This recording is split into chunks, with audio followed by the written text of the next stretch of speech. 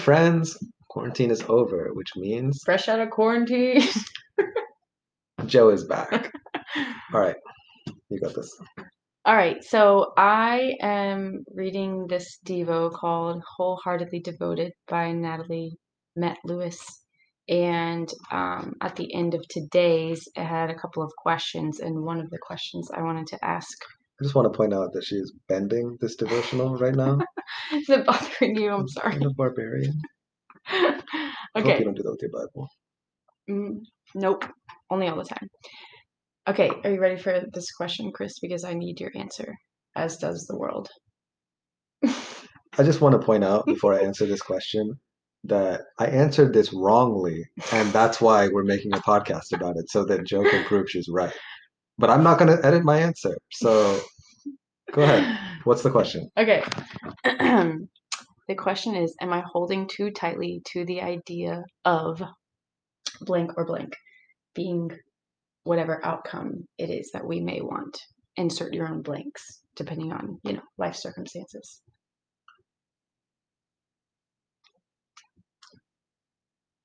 Have you guys ever heard the phrase holding something loosely? I, to me, that sounds like carelessness. It sounds like, I don't know, like something that you don't value and something that's not a priority, something that you like maybe multitask. Like the things that I hold loosely are the things that, like, I don't care if I drop it. I don't care if it breaks, right? Or I'm distracted and I'm thinking about something else. And whatever, like my phone has a crack down the screen because at some point I held it loosely, and so I don't know. I just, Fair point. I'm not a fan of that phrase. I think I tend to, my struggle in this season has been to figure out how to live wholeheartedly, right? Like that's Mm-hmm. the whole thing this devotional's about. So, for me, being wholehearted means, I don't know, being 100 all the time, and it's exhausting and it is probably smothering. But the alternate feels like, I don't know, being fake or being like just being cold, Mm. right? Like I can feel myself being like, oh, I'm not giving this everything I have. And so I don't know how to navigate that. But fortunately for y'all, we have our local sage over here to interpret for us. Okay, so the funny thing is, before Chris answered that question, um, I was picturing in my mind like this visual of a hand holding something loosely, and then he literally said, "You know the phrase, hold things loosely? I don't like that phrase." So cool that that happened. Definitely a God thing. But then also, like when Chris was talking, I'm trying really hard to not interrupt because I'm really bad about that. It's my But job. I'm the interrupter. but the whole time I was like, nope, I don't agree with that. So, which I completely get why he feels the way that he feels, and I have also felt that way in my life. I'm not patronizing you. Um, but I have a completely different view of that phrase specifically, um, due to my life experiences. But initially, when I asked Chris this question, he brought up the example of like an egg, and like basically in his interpretation of the phrase, like if he's holding that egg loosely, he's just gonna like let it fall out of his hands and it's gonna fall and it's gonna break, right? Um, Basically because he's just like open-handed, like just like careless, whatever. Do that again? You're so flexible. What the? Okay, distraction.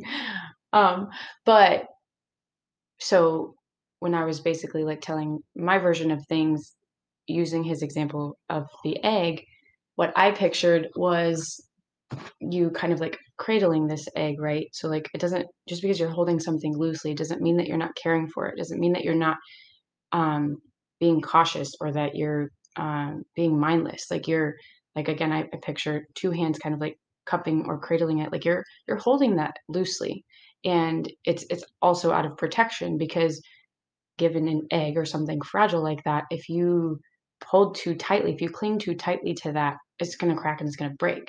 So in your attempt to like Not break it. Right. Or like not like I can't let this thing leave. I can't let anything happen to it. Like you're essentially gonna like suffocate it or crack it or whatever. Um, Side story, I have this phrase that people who know me will know of because I've talked about it several times, but the bunny in the basket, that's what we're calling it. I was riding my bike one day and around my neighborhood, and there's a little like clearing in the woods, and there's like little bunnies that hop by sometimes, and it's like really fun to go watch them. But so one day I saw this little bunny and it stopped and looked at me and then like hopped away. And I was like, oh my gosh, that bunny is so cute. I just want to like grab it and stick it because I have a basket in my bike. I just want to stick it in my basket and like ride away with it because I just love it so much. But then I was thinking about that and I was thinking about like what actual love looks like and what it doesn't look like.